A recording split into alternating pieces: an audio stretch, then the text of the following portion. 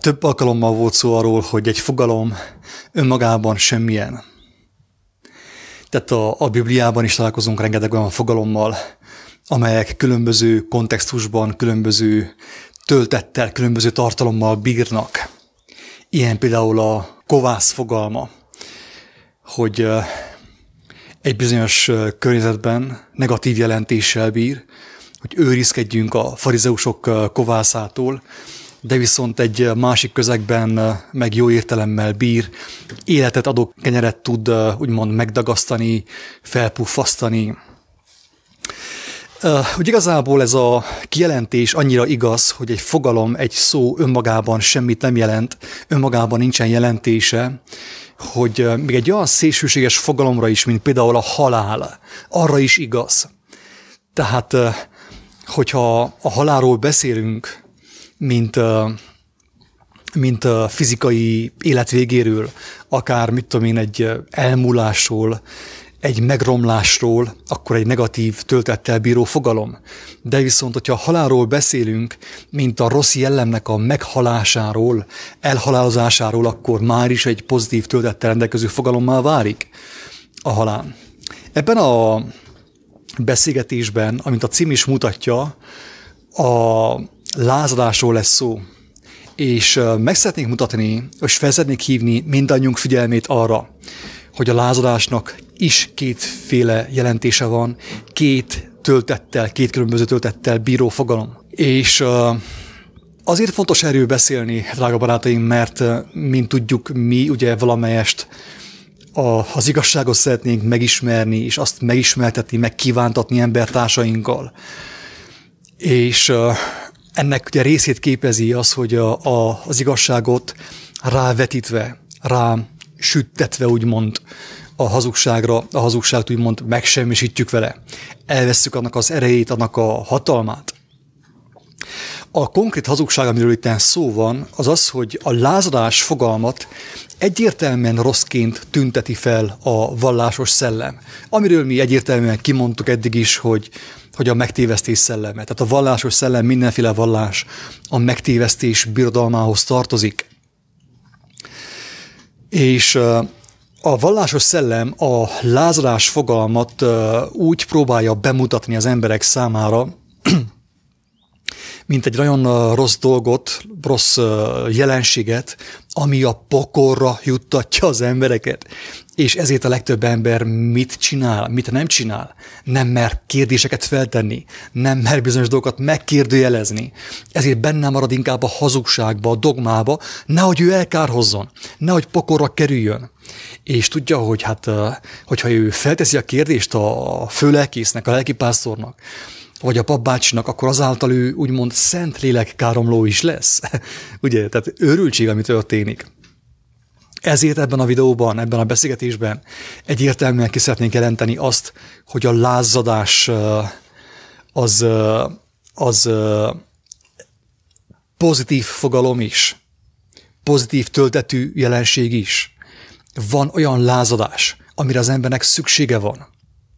Mert ahogy mondtuk az új közösség bemutatóban, aki olvasta, vagy meghallgatta a videót, az tudja, hogy a lázadás elsősorban ott indul, azon a ponton indul, hogy az emberre egy késő forrásból egy hazug program van ráerőltetve, rákényszerítve.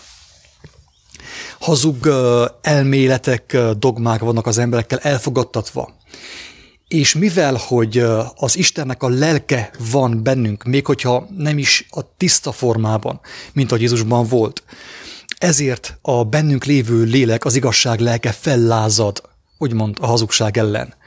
Egy hamis, hazug program ellen fellázad, és jelez a piros lámpával, ez pontosan, mint az autónál ugye az olajlámpa, hogy jelzi, hogy az olajnyomással bajok vannak. Ugyanígy az emberben lévő lélek, az igazság lelke is fellázad, úgymond, a hazugság ellen, és kijelenti az egyet nem értését avval a hazugsággal. És ilyen értelemben azt kell mondjuk, hogy a lázadás nagyon hasznos, nagyon fontos, sőt, lételeme az embernek a lázadás, a hazugságok elleni lázadás. Sőt, azt is mondhatnánk, hogy lázadás nélkül nincs üdvösség, nincs feleszmérés, nincsen felébredés, nincsen újjászületés. Addig én, amíg nem lázadtam fel, amíg nem lázadok fel a bennem lévő gonoszság ellen, a kívülről bevett hazug programok ellen, addig én nem tudok szabadulást nyerni tőlük. És nyilván, amit nagyon fontos itten kiemelni, az az, hogy a lázadásnak a jó formája, az építő formája, az úgymond kéz a kézben jár a belső forradalommal, amiről szintén beszéltünk. Hogy egy belső forradalom kell megtörténjen minden egyes emberi lény lelkében, szívében. Minden egyes megismételhetetlen emberi lény szívében. Annélkül nem fog végbe venni semmilyenféle változás a világban, globálisan semmiképpen sem, amíg egyéni szinten a forradalom meg nem történik. Ekképp ugye a forradalmat megelőzi a belső lázadás, amikor az ember fellázad. Elsősorban a saját hazugságai, saját gonoszságai, saját bűnei ellen, ugye? És ekképp tud ő megszabadulni a régi jellemtől, ekképp tud úgymond vágyakozni őszintén az igazság megismerésére, és azáltal a szabadságra. És akkor most ebben a videóban megnézzük, hogy mi a különbség a barátaimmal, megnézzük, mi a különbség a két lázadás között, és hogy akár példákat is hoznánk fel az írásból is arra, hogy van a rossz lázadás, például a Barabás ugye, lázadása, amikor egy ember fellázadt éles fegyverrel az embertársa ellen, egy külső gonosz ellen, levegőben röpködő démonok ellen például. Tudom, hogy fura, de ki kell mondani ezt sajnos. Vagy Péternek. Vagy a Péter lázadása? Péternek a lázadása a Getsemáné kertben. Hogy amikor jöttek a katonák, hogy fogják el Jézust, akkor ő elé kapta a kardot, és levágta az egyik katonának a fülét. Jézus meg ráparancsolt, hogy tedd vissza a kardot, amit fémből kovácsoltak, mert aki a világ kardjával akar hadakozni a világ hazugságai ellen, az azáltal fog elveszni, mert a világ az mindig erősebb lesz. A világ hazugsága és a világ fegyverzete erősebb lesz. Tehát ellene nem lehet győzedelmeskedni az ő fegyverével, csak is azzal a fegyverrel, amit Jézus megmutatott nekünk, és sok helyen szépen olvashatjuk, hogy mi az a fegyverzet. Ugye a Jelenések könyvben Jézus úgy mutatkozik be, hogy én vagyok az, akinek a szájából a két élő éles kard jön ki. Az a két élő éles kard. És nem a karjaiból. Igen, így van, és nem a karjaiból, és nem a karjaiból. És az a két élő éles kard az ő beszéde. Ami a szívéből származik, a tiszta szívéből származik ráadásul. Így van. Pontosan. Így, ahogy ezt elmondta nekem, mert már egyből az jött ugye erre válaszkép a lélek által, ugye, hogy a lázadás úgy is lehet nevezni ezt a kétféle lázadást, hogy egyik a test lázadása, ami egyértelmű halál, drága barátaim. Azért tartottuk fontosnak ezt a videót elkészíteni, ezt a beszélgetést elkészíteni, hogy az emberben tudatosuljon az, hogy kétfajta lázadás van. A test lázadása, a test halála plusz a lélek halála, drága barátaim. A lélek lázadása az lehet a test halála, de ugyanakkor a lélek megmenekülése. Tehát a lelki lázadás az teljesen fontos, elkerülhetetlen, viszont a test lázadása sajnos megölheti úgy a testet, mint a lelket egyaránt. Jézus mikor eljött, akkor a zsidók reménykedtek abban, hogy az ő megváltójuk majd fizikális erővel, kardokkal fogja őket felszabadítani a római nyomás alól, a rabszolgaság alól, és sokan emiatt nem is követték őt, mert csalódtak benne, hogy ő nem azt mutatta be, amire számítottak, kés és kard, villa meg kasza, boxgyűrű meg hasonlás, hanem a szeretet, a kegyelem és az igazság kardját hozta el mindenki számára. A lázadás érdekes szó, mint tudjuk, a magyar nyelv nagyon beszédes, tehát én nagyon hálás vagyok azért, hogy valamelyest érthetem a magyart, tehát magyarnak lettem én nevelve, a magyar székelynek, ugye székely magyarnak, ha úgy tetszik, de viszont többször megvallottam azt, hogy én elég későn ébredtem arra rá, hogy a magyar nyelvben, nem akarom a nyelvet bálványozni, de a magyar nyelvnek óriási ereje van. Nagyon beszédes, kifejező. Főképp, hogyha visszamegyünk egy picit az időben, és nem a szlenget használjuk, a mai szlenget, a semmit mondó szlenget, hanem a régi kifejezéseket, amelyek tartalommal, értelemmel bírtak. És így a lázadás, drága barátaim, egyértelműen elmondja, hogy tüzet adunk, a láz az tűz, ugye? Tüzet adunk, tűzadás. És figyeljük meg, hogy miről beszél Jézus, hogy mivel fog ő keresztelni? Tűzzel. Tehát ő úgymond lázadást szít, Jézus. Lázadást szít az emberek szívében, az emberek lelkében. Na ugyanígy Gandhi is lázadást szított.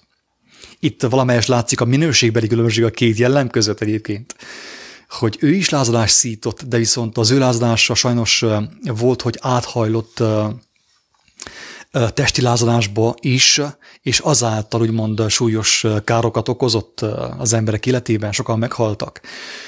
De viszont Jézusnak a lázadása, az apostoloknak a lázadása az olyan milyen volt, passzív lázadás. Tehát nem engedelmeskedtek a hatalomnak, a hazug hatalomnak nem engedelmeskedtek, de nem lázadtak fel ellene, nem csinálták annak az ellentettjét, hanem ők továbbra is erővel és hatalommal megmutatták az igazságot az embereknek sokak szabadulására, drága barátaim. Ez volt az apostoloknak a lázadása, ez volt Jézus lázadása. Igen, hogy az jut eszembe, hogy a tanítványok se voltak szentek, sőt, ők is bűnösek voltak, mint mi, és szinte mindegyikükben benne volt a lázadás, sőt, a Márknál olvashatjuk azt, hogy amikor olvassa a tanítványoknak a nevét, hogy volt a Jakab és a Zebedeus fia, és Jánost, a Jakab testvérét, és a Boanerges nevet adta nékik, amely azt jelenti, hogy a mennydörgésnek a fiai. Tehát ők a szívükben ilyen háborgók voltak, mint a mennydörgés, recsegett, ropogott belé, amikor ők az igazságért ki akartak állni, de szükséges volt nekik is, mint mindannyiunknak, hogy megtanulják azt, amire Jézus azt mondta a farizeusoknak, hogy menjetek el, és tanuljátok meg, hogy én szelíd és alázatos szívű vagyok. Vegyétek be az igazságot, és azáltal fogtok fényleni, az igazság fiai lesztek, az Isten fiai. És ők is le kellett vetközzék a földi páncélokat, a földi fegyverzeteket, és föl kellett öltsék a Krisztus fegyverzetét, az alázatos szívet, a hűséget, a szelíd lelkűséget, az igazságot, és lehetne sorolni még hasonlóan. Itt szeretném zárójelbe elmondani azt is, hogy annyira most nem vág a témába, de gondolom fontos elmondani, hogy ez a levetközés, megfelöltözés valamelyest egy időben folyik, mert többször beszéltünk arról is, ugye, hogy nehéz levetközni a régi jellemet. Amíg nincs egy új alternatíva, egy szép alternatíva, egy életszerűbb alternatíva, addig az ember hiába mondja, hogy én már levetkőztem, és én már nem vagyok olyan, mert ez hazugság, ez elmélet. Tehát éppen az a lényeg, hogy az igazság, az új kincs, az új értéknek a megtalálása által tudja levetkőzni az ember a régi természetet. Erről már sokszor beszéltünk. Többek között még azért éreztük fontosnak, hogy készítsünk erről egy felvételt, mert ugye a világban most terjed a koronavírus idézőjelben, tehát terjed, mint információ, és rengeteg ember észrevette azt, hogy itten valami turpisság, hazugság folyik a koronavírus leple alatt, és elkezdtek lázadozni, és egy nagyon szomorú történettel találkoztunk, mégpedig azzal, hogy volt egy közös barátunk, Attilával, ismerősünk, aki nagyon jól látta, hogy mi folyik a világban, nagyon jól látta, hogy mi folyik az emberekben, és nagyon lázadott, sőt, sokszor dűrohamba tört ki, és tavaly temették el agyvérzésben. És azért szeretnénk erről beszélgetni, hogy minden ember, aki most lázad, aki dühöng, aki forjong, akiben forra vér, és lázadni szeretne, hogy ne maradjanak meg csupán a lázadásban, így van, a testi lázadásban, hanem fontos felismerjük azt, hogy valamilyen szinten, valamilyen mértékig mi is hozzájárultunk abban, hogy ez a világ így néz ki, mi is építettük valamilyen formában, és ezt a lázadást, ezt a testi lázadást vegye át lassan, de biztosan a lelki tiszta lázadás, amit Krisztustól az ő szent lelke és az ő tanítása által megadni mindnyájunknak, hogy ne okozza a saját vesztünket ez a lázadás, úgy, ahogy a kedves barátunk a tavaly agyvérzésben meghalt. Úgy legyen, tényleg ezt én is teljes szívemből kívánom. Közben elmondom, kedves hallgatók, hogy ha valaki úgy gondolja, ezek olyan gondolatok, amire szüksége lenne más embertársuknak is, akkor ne resteljék megosztani, megmutatni másoknak is, mert fontos, amiről itt szó van, mert itt tényleg a Levike is elmondta, itt súlyos tragédiákról beszélünk, és fontos kijelenteni azt. Amúgy higgyétek el, hogy nem vagyunk tökéletesek, nem vagyunk szentek, gyarló emberek vagyunk nagyon, mi is küszködünk, belső harcokat vívunk nap, mint nap, és mi is meg vagyunk kísértve a világ által, hogy testileg fellázadjunk. És ez a videó, ez a beszélgetés azért születik egyébként, hogy elmondjuk, hogy a világban jelen van egy nagyon intenzív provokáció a lázadásra, és ez a provokációnak meg kell történnie. Jézus maga mondta, hogy szükséges, hogy legyenek botránkozások, úgymond piszkálódások, meg lázítások, meg minden rossz szükséges, hogy legyen, hogy az ember meg tudja különböztetni a jót a rossztól. De viszont, aki a testi lázadást választja, az sajnos meg fogja ölni magát, úgy fizikailag, mint lelkileg le fogja magát építeni teljes mértékben. Nagyon sok a provokáció. Már a koronavírus hazugság előtt rengeteg provokáció volt, mint tudjuk, világszerte, az emberek tüntettek. A Hősök terén, Budapesten, Bukarestben, Amerikában. Az olyan emancipált személyek által volt vezetve a tüntetés, mint Madonna meg a társai. Nők mentek és reklamáltak, hogy több jogot akarnak, és így tovább. Ennek semmi értelme nincs az ég adta világon, drága barátaim. Az ilyen tüntetésnek, köpködésnek, lázongásnak, semmi, az petíciózásnak semmi értelme nincsen. Tudom, hogy ez rosszul esik néhány személynek, aki most hall először arról, hogy a petícióknak nincs az ég adta világon semmi értelmük, az is egyfajta lázadás, testi lázadás. Érthető? Tehát nincs semmi értelme.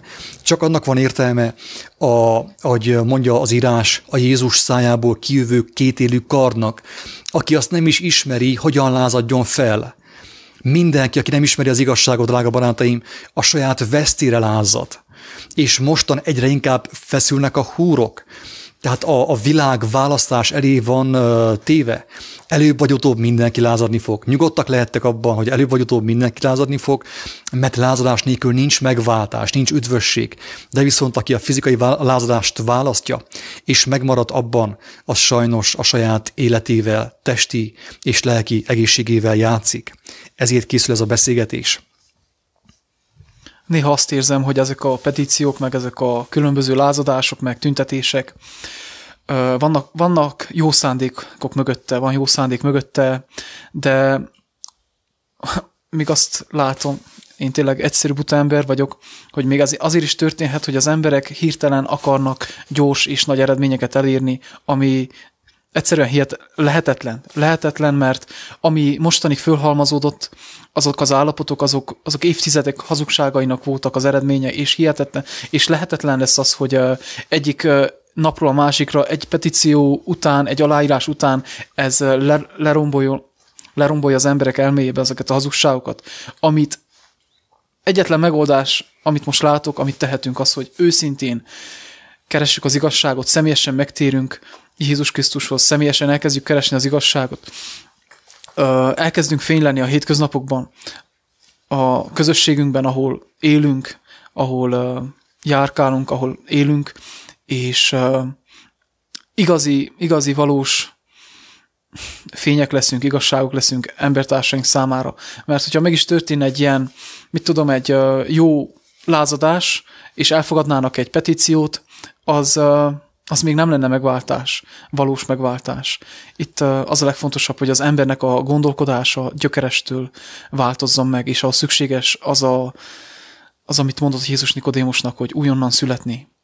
Újonnan születni teljesen, az azt jelenti, hogy a régieket teljesen elhagyni, és ez nem egyik napról a másikra megy, pontosan ez egy folyamat, és az embernek a jelleme átváltozik, hogy a régiek elmúltak, és újjá lesz minden, és olyannyira fog ez az ember életében működni, mint a Jézus életében, mint a tanítványok életében, hogy nem fél áldozatokat hozni, valós áldozatokat, és nem fél az életét letenni, mert fölismerte az igazságban az életet, az örök életet, a valós szabadulást, a valós békét, amit a világ nem tud megadni, és az életét sem sajnálja, mint halálig.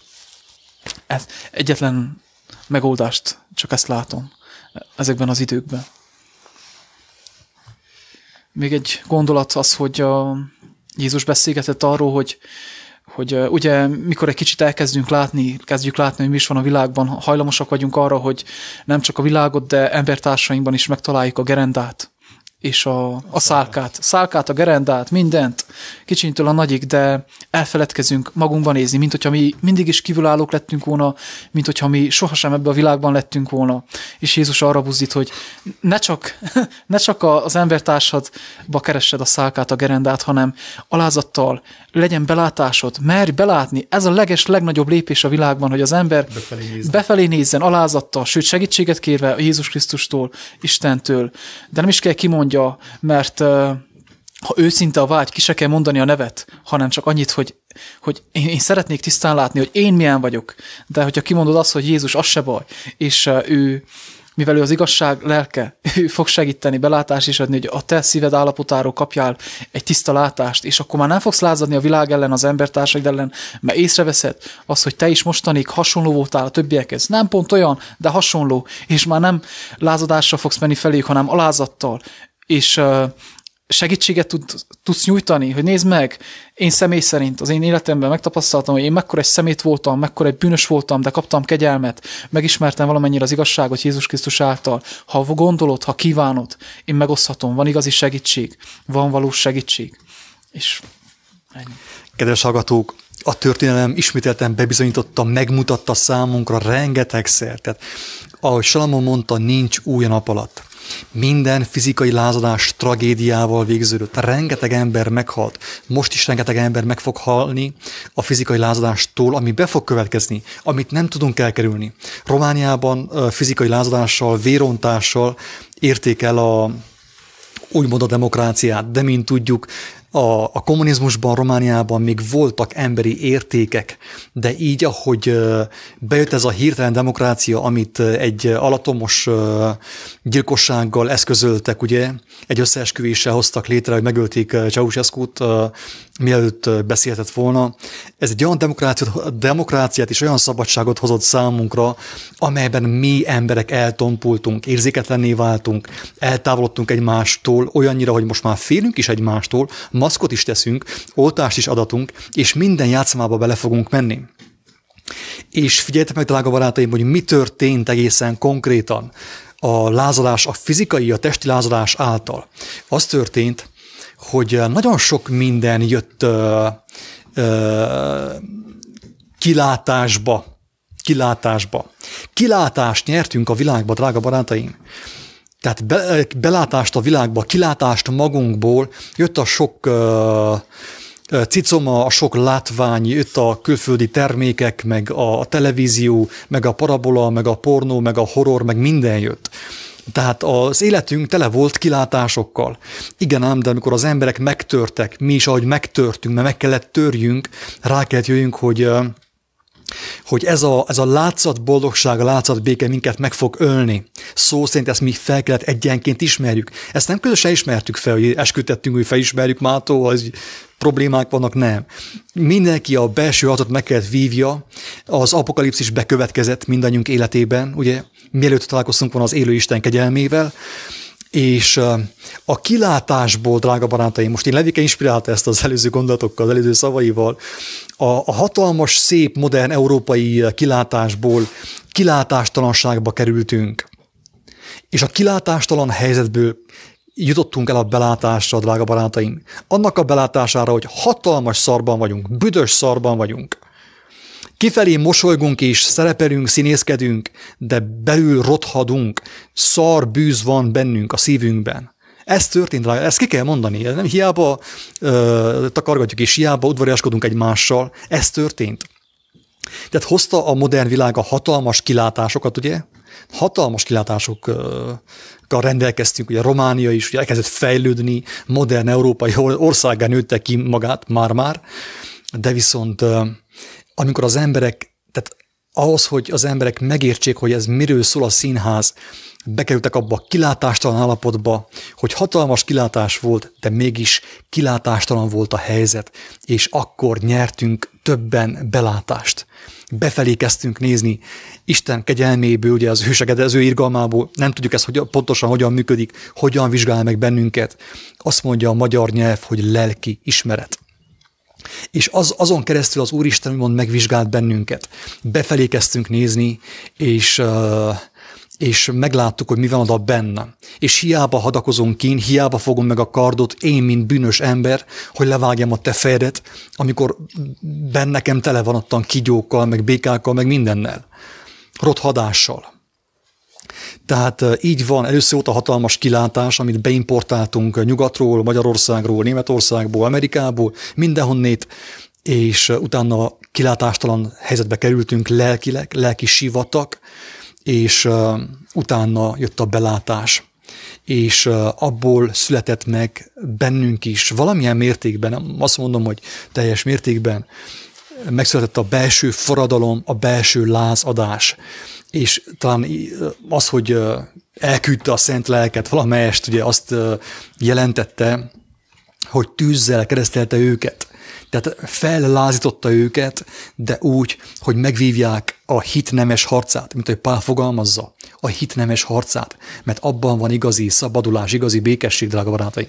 Igen, miután megverték talán Pétert és a társát, nem jut eszembe a neve, ők összegyűltek, és nem azért imádkoztak, hogy Uram, adj erőt, hogy hatalmas kardokat tudjunk készíteni, és majd visszamenve háromszorosan, mint Ludas Matyi, adjuk vissza nekik, amit adtak nekünk, hanem úgy imádkoztak, hogy Uram, adj erőt nekünk, hogy tudjuk hirdetni a te igazságodat.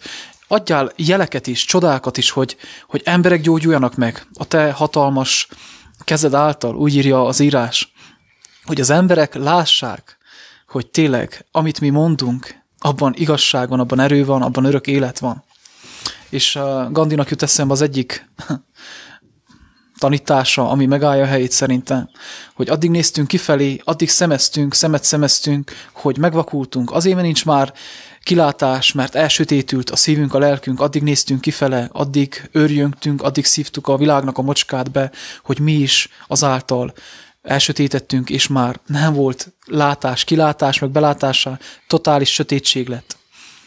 A sötétséget Jézus tudja feloldani. Ennyi az egész. Levika, ahogy mondta, azt fűzném hozzá, hogy amikor elfogták Pétert meg a társát, én sem tudom pontosan most már melyik volt, lényeg az, hogy megzsarolták őket, megfenyegették, hogy nehogy merészeljetek beszélni az ő tanításairól, arról, amit ő megmutatott. Ezek megáldották Istent, hogy megköszönték Istent, hogy az igazságét szenvedtek, hello, és mentek és tovább hirdették az igazságot, drága barátaim. Na ez a lázadás. Ők nem loptak pénzt, nem öltek, nem gyilkoltak és nem hazudtak, de az igazságról nem mondtak le. Azt kijelentették és megcselekedték, drága barátaim. Úgyhogy én mindenkinek kívánom az Úristen kegyelmét, hogy merjen lázadni, merjen megtelni tűzzel, az igazság tüzével, és azt kinyilvánítani az ő életével, az ő beszédével is mindenféleképpen. Nem tolvaj módon, nem rabló módon, nem gyilkos módon, hanem úgy, ahogy Krisztus tette. Mert az új szövetségben is két komoly lázadó van. Egyik volt Barrabás, aki konkrétan megölte az embertársát, és a világ megszavazta, hogy ő legyen a szabadlábon, és a más lázadó Jézus volt, akinek a beszédében, a jelenlétében gyógyulás volt, feltámadás és élet. És mi azt mondtuk, hogy őt öljék meg, és Barrabást, a fizikai testi lázadót engedjék szabadon. Drága barátom, fontos eldönteni, hogyan fogsz lázadni. Ezen a kérdésen fog múlni a te testi és lelki egészséget, életet. A Levikének a YouTube csatornája egyébként Levike Pál, a Gáboré most éppen nincsen itten, az övé kövesd a megváltót. Akit érdekelnek ezek a beszélgetések, az nyugodtan iratkozzon fel, de mindenképp azt javaslom, hogy osszátok meg a saját ajkaitokkal is, nem csupán a videót, a saját ajkaitokkal is, amit megértettetek, azt nyugodtan engedjétek szabadon, hogy menjen és terjedjen, minél több ember megértse a lényeget. Isten áldjon mindenkit, sziasztok! Isten áldjon!